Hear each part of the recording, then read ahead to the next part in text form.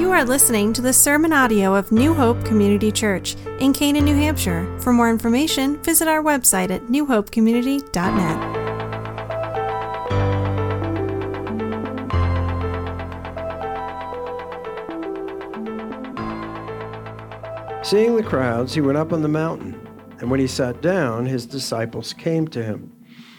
And he opened his mouth and taught them, saying, "Blessed are the poor in spirit, for theirs is the kingdom of heaven. Blessed are those who mourn, for they shall be comforted. Blessed are the meek, for they shall inherit the earth. Blessed are those who hunger and thirst for righteousness, for they shall be satisfied. Blessed are the merciful, for they shall receive mercy.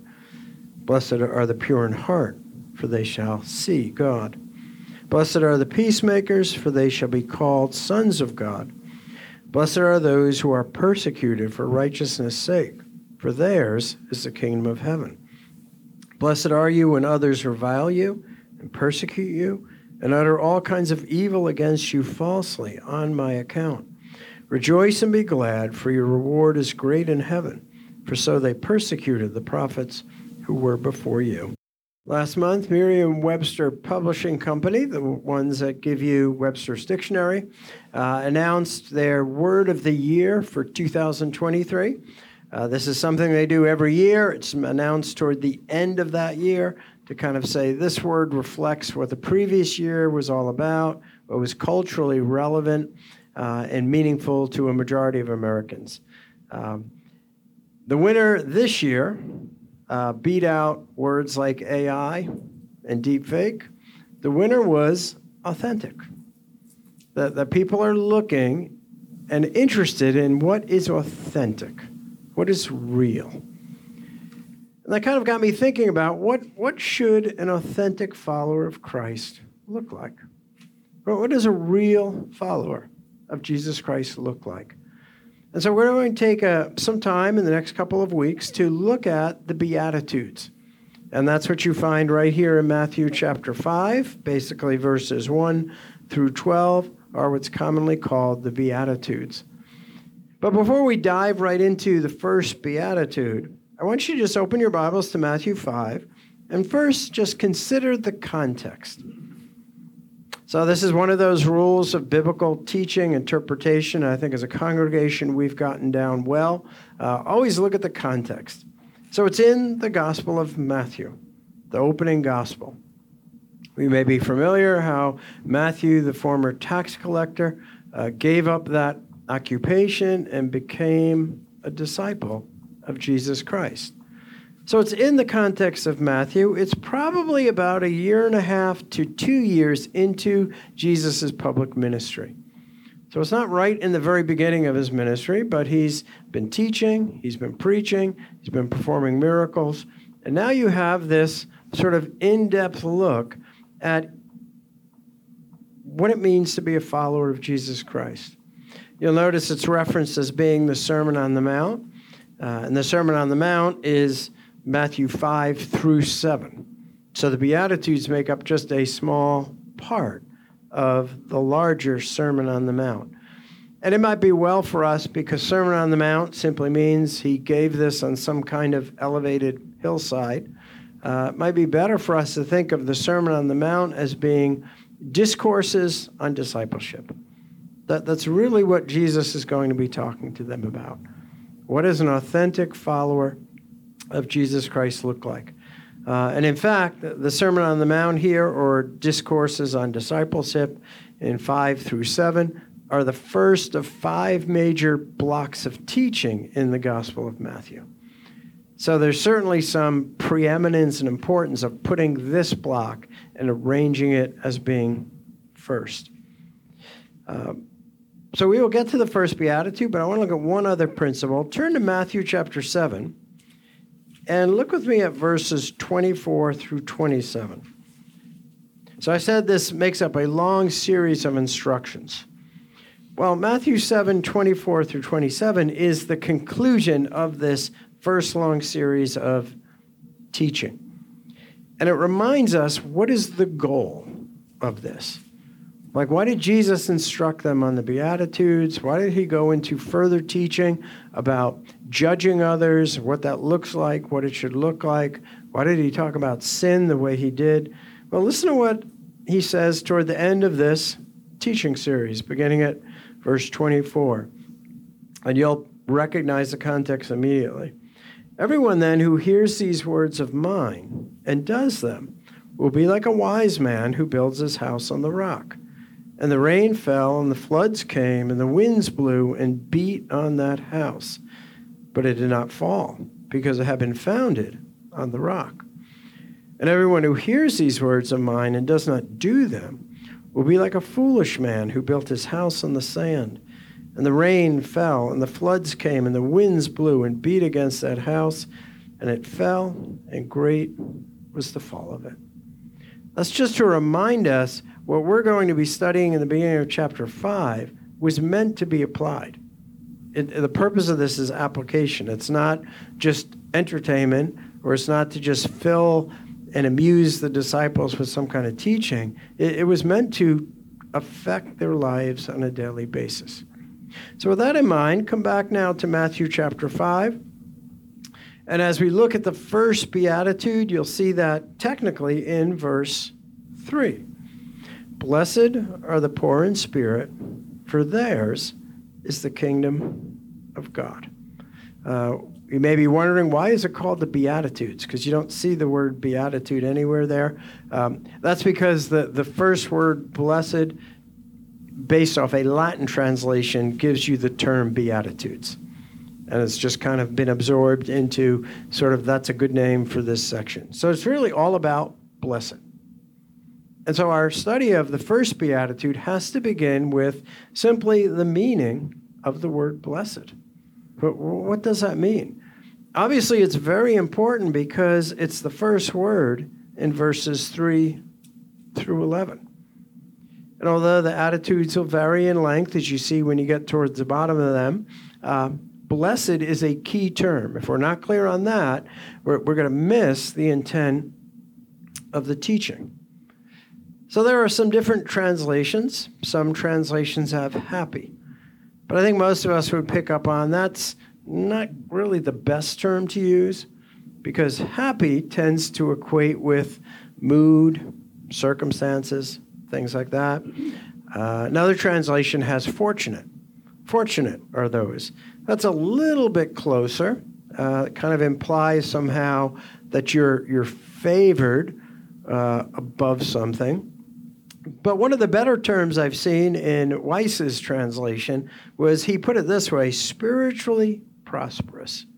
So I want you to think about that. Instead of blessed, think of it being equated to something about spiritually prosperous. Again, not prosperous, but spiritually prosperous.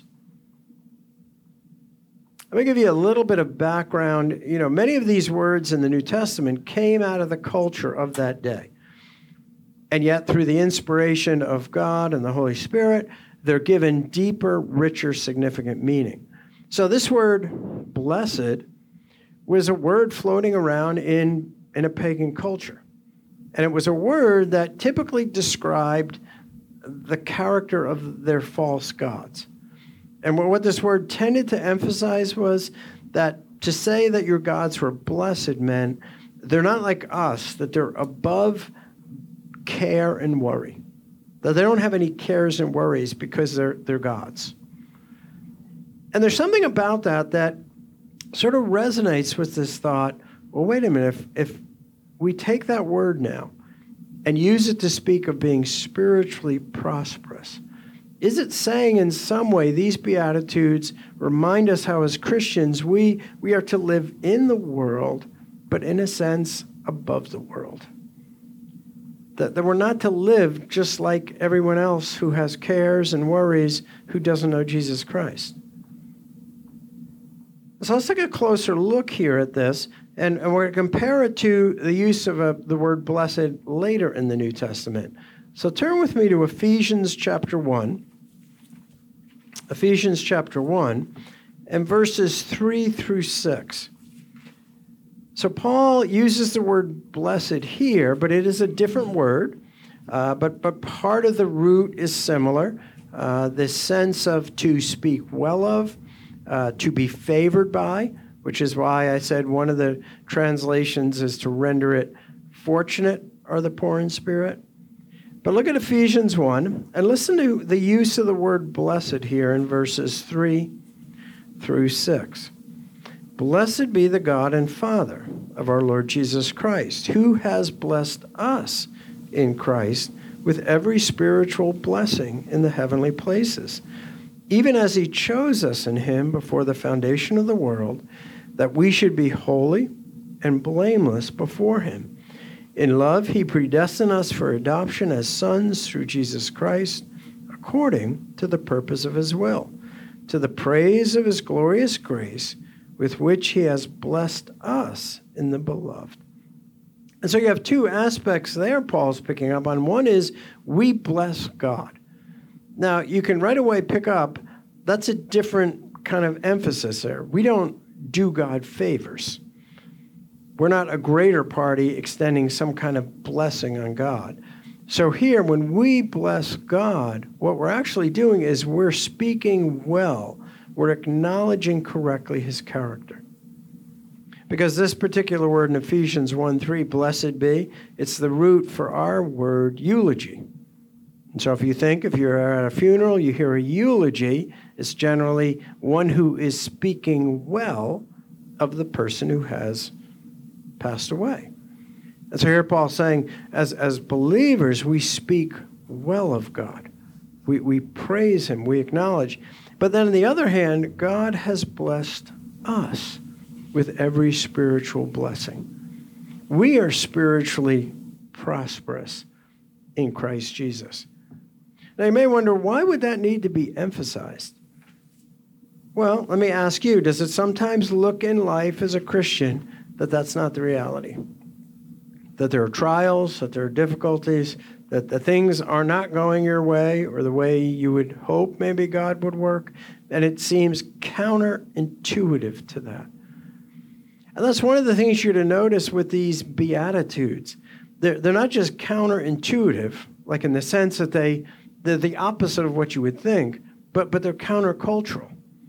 Like these completely do not fit in with what our world would say is how to get ahead, or how to be prosperous, or even how to be, quote unquote, happy, or live a meaningful life. Let's go back to Matthew chapter 5. And consider now this emphasis here where in verse 3, which is the only verse on the first beatitude, there is a cross-section in Luke where he mentions a few of these, but Matthew's list is more elaborate, and that's why we're studying his list. But notice again what it says, blessed are the poor in spirit, for theirs is the kingdom of heaven. So now clearly, blessed means spiritually prosperous, but yet he's already thrown kind of a wrench in there and saying, you're prosperous, but you're poor. And we know by what it states there, we're not talking about economically. This isn't teaching like the monastic movement where the way you could really be devoted to God was sell all your goods, live a life of complete simplicity, no personal possessions. That's not what this is related to. Because it's blessed are the poor in spirit. In other words, this sense of being spiritually prosperous, blessed, is not tied to your personal circumstances or your personal accomplishments. And that is countercultural. So kind of think, if you see someone at work or in town, you say, how's your day going? More than likely, we're answering based on our circumstances. We're not answering based on my relationship with God. We're answering based on circumstances.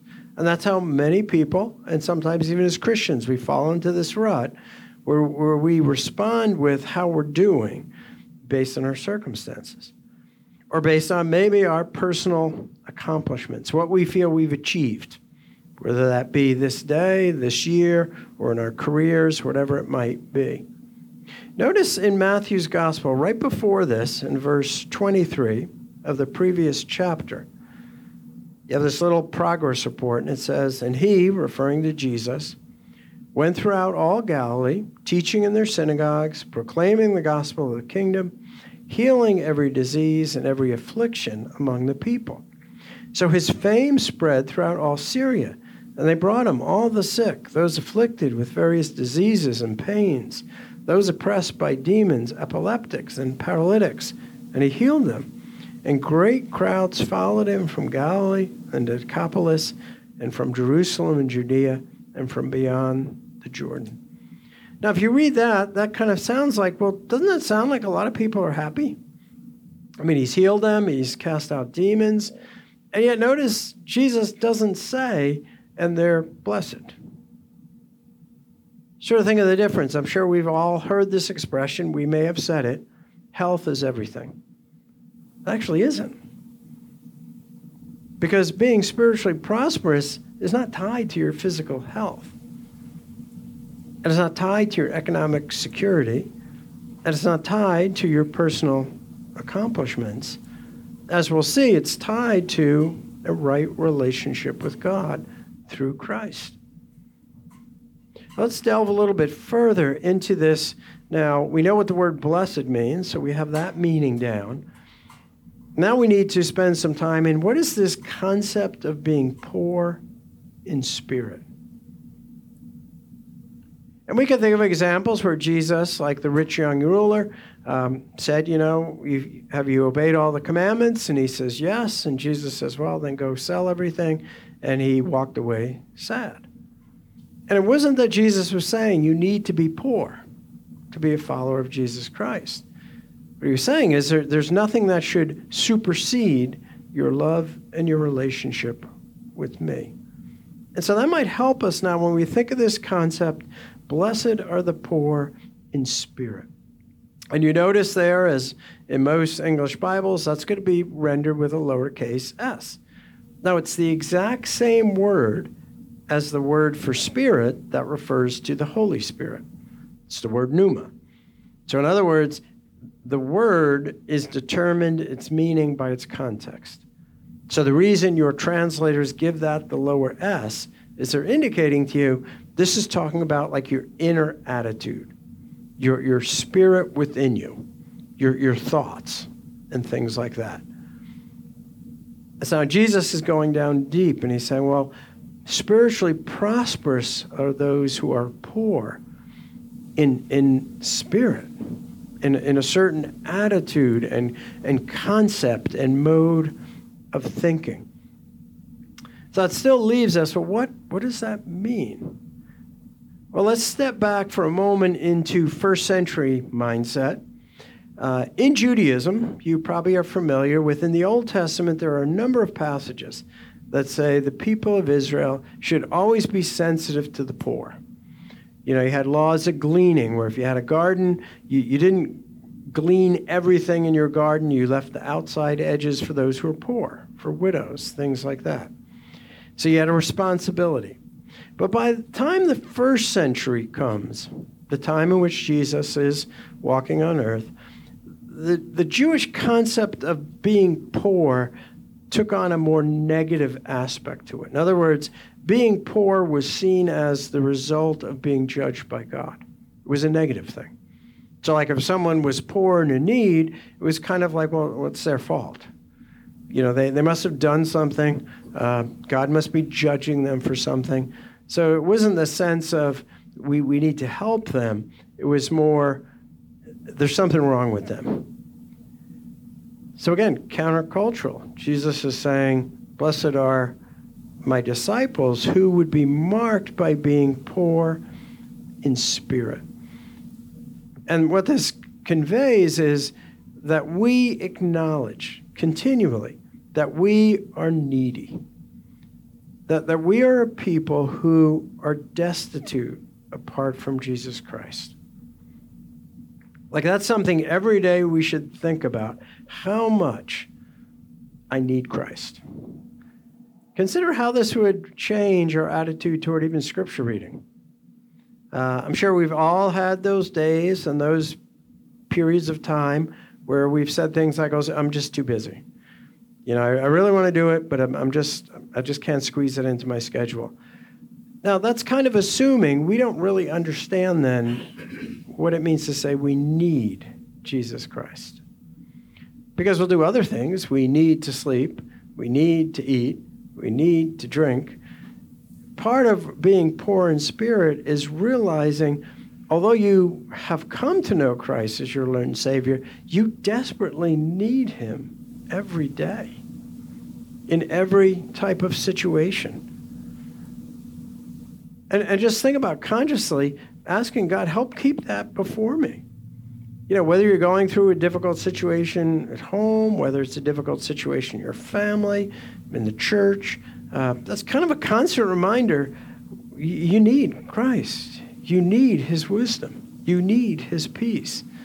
That's acknowledging that you're poor in spirit. I like how one person put it related to communion. They were talking about what a privilege it is to come to the Lord's table. But then they put it this way. We don't come to the Lord's table just because we can. We come because we must.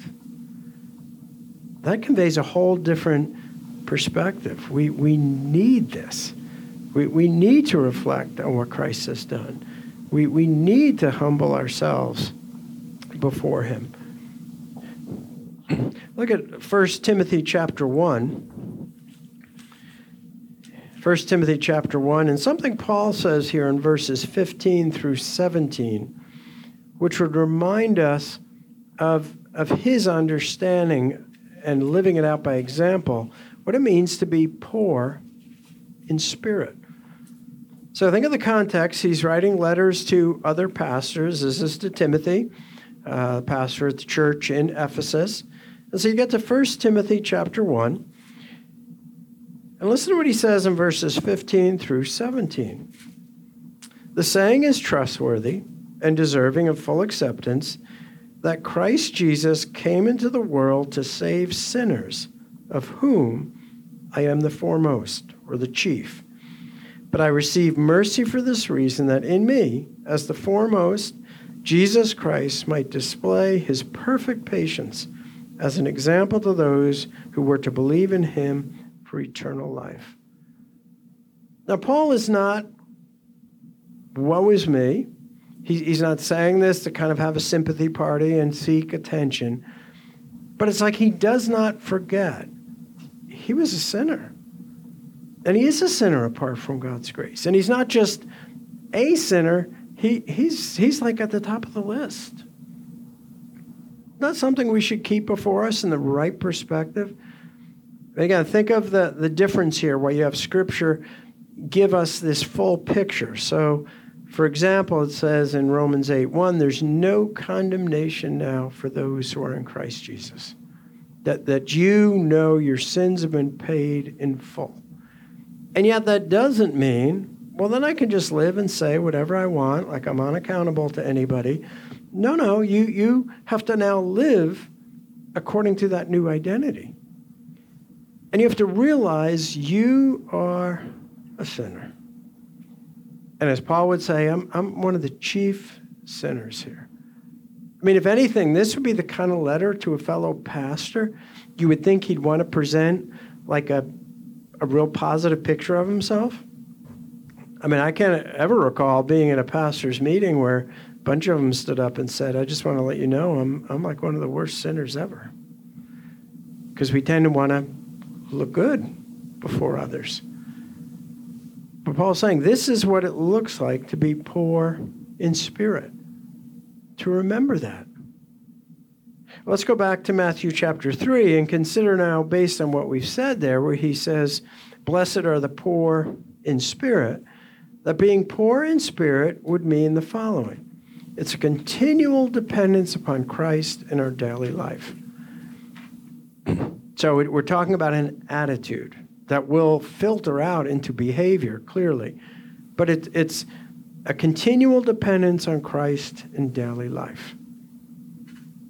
Secondly, being poor in spirit is serving others in love. Because now if we're poor in spirit, we're not just thinking of our own needs and our own world, but we're focusing on how can I love others in Christ Jesus. So you've got continual dependence in our daily life, consciously, intentionally reminding ourselves. Secondly, serving others in love, and then surrendering daily to the Lord. So the poor in spirit was not just what you did when you acknowledged Christ as Lord and Savior. You certainly had to do that, but this is supposed to be a daily part of our sacrificial life in Christ, that we are living sacrifices. But you'll notice all the Beatitudes give you what is a mark of discipleship, but then they're followed by a promise that goes with it. And so notice in verse 3 the promise, for theirs is the kingdom of heaven. So what is this promise to those who are poor in spirit? Well, one promise is immediate and present, the kingdom of heaven. This is the same phrase as the kingdom of God, but you will notice in Matthew's gospel, he does not use that phrase, and there's a good reason for it. Matthew's audience is primarily a Jewish audience. In Judaism, even today, many Jews or followers of Judaism will not pronounce or completely spell the name of God for fear of using it in vain, and so they will use substitute names. Well, Matthew is respectful of that here by not using the title Kingdom of God, but Kingdom of Heaven. But he really is referring to the same thing. You will experience in the present, if you're poor in spirit and your faith is in Christ, you will experience the reign and rule of God in your life. That's a present reality that should happen as we walk in dependence upon Christ, as we serve others in love, and as we learn to every day surrender more and more. So there's a promise to those who are poor in spirit. But notice that promise also extends into the future. Because it's not just a present promise, but there will be a fuller completion of that promise when, as children of God, we will reign forever and ever with Jesus Christ. So what a sort of a dual reminder. What goes with this promise? Joy in life now in Christ Jesus. The anticipation, as often marked in a lot of our choruses that we sing, of what awaits us on the other side of this world. Let me read for you the words from 2 Timothy chapter 4. And you're well aware that 2 Timothy is Paul's last letter to be in the New Testament. We know that he's back in prison again when he writes this letter.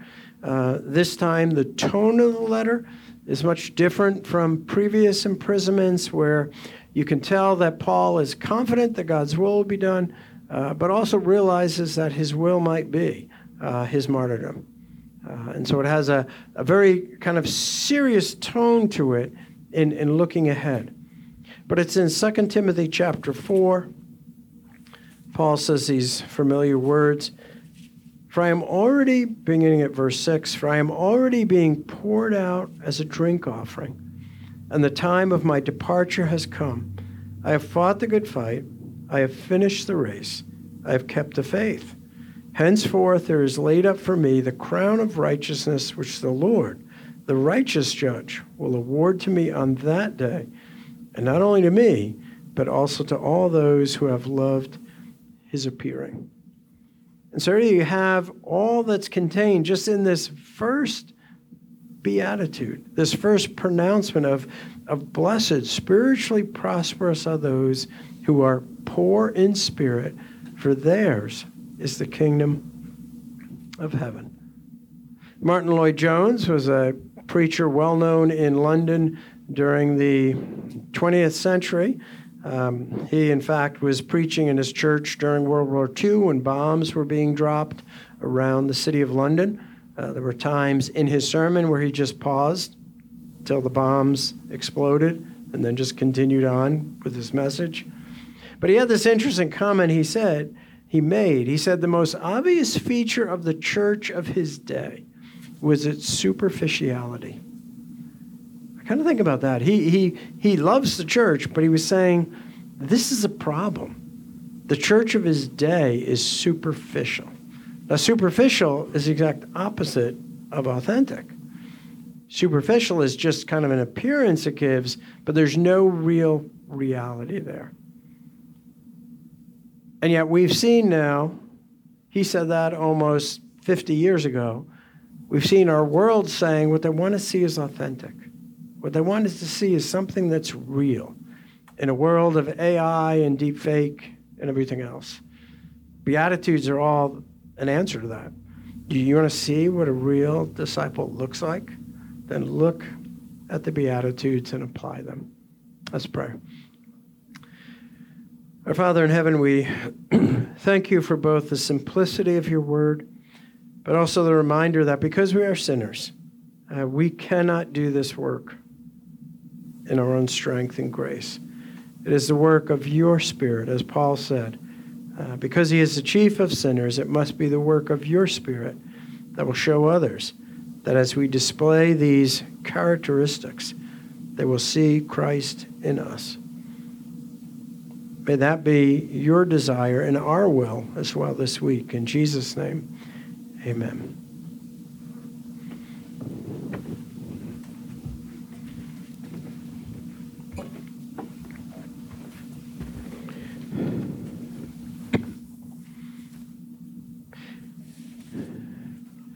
As we prepare for the Lord's Supper, I'm just going to read you this short statement out of the Baptist Confession of Faith. So it's a statement of faith. It's built on the Bible, but this was written back in 1689. It has had certain revisions over the years. But I like how they give this description of the Lord's Supper. It says, the supper of the Lord Jesus was instituted by him the same night in where he was betrayed, to be observed in his churches unto the end of the world for the perpetual remembrance and showing forth the sacrifice of himself and his death, the confirmation of the faith of believers and all the benefits thereof, their spiritual nourishment and growth in him, their further engagement in and to all duties which they owe to him, and to be a bond and pledge of their communion with him and with each other. And there we are reminded that just as we said, blessed are those who are poor in spirit, the communion is a time that we're coming together in agreement with that. We're saying we are needy. We are sinners, saved by grace. And because of that, there's a bond that exists among us that we seek to foster and develop. It's a statement of our love ultimately for God. And as we've said, every time we've done communion, it is open to all those who know Christ as Lord and Savior.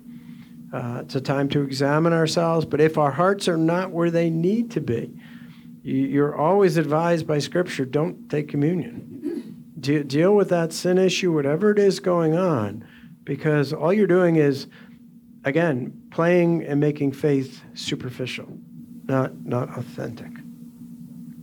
So let me pray with you. Our Father in heaven, it is easy for us at times to just go through communion, to hold the cup, to hold the bread, but help us to think deeply and slowly about what it is this is about. It's a recognizing all of the benefits and blessings that are ours because of what Christ has done in our place. It's a reminder of all of the responsibilities that grow out of those blessings that are ours in Christ. And at the same time, it is a reminder that we are to never lose sight, that we are needy in spirit. That just as we need you for initial salvation and become a child of God, we need you for that work of grace to be ongoing in our lives until you call us home and we receive the crown of righteousness. And so as we hold the bread, as we hold the cup, we thank you that the power is not in the elements, or the material that we're holding on to, but is in the reality, the authenticity of Jesus Christ. We pray in our Savior's name. Amen.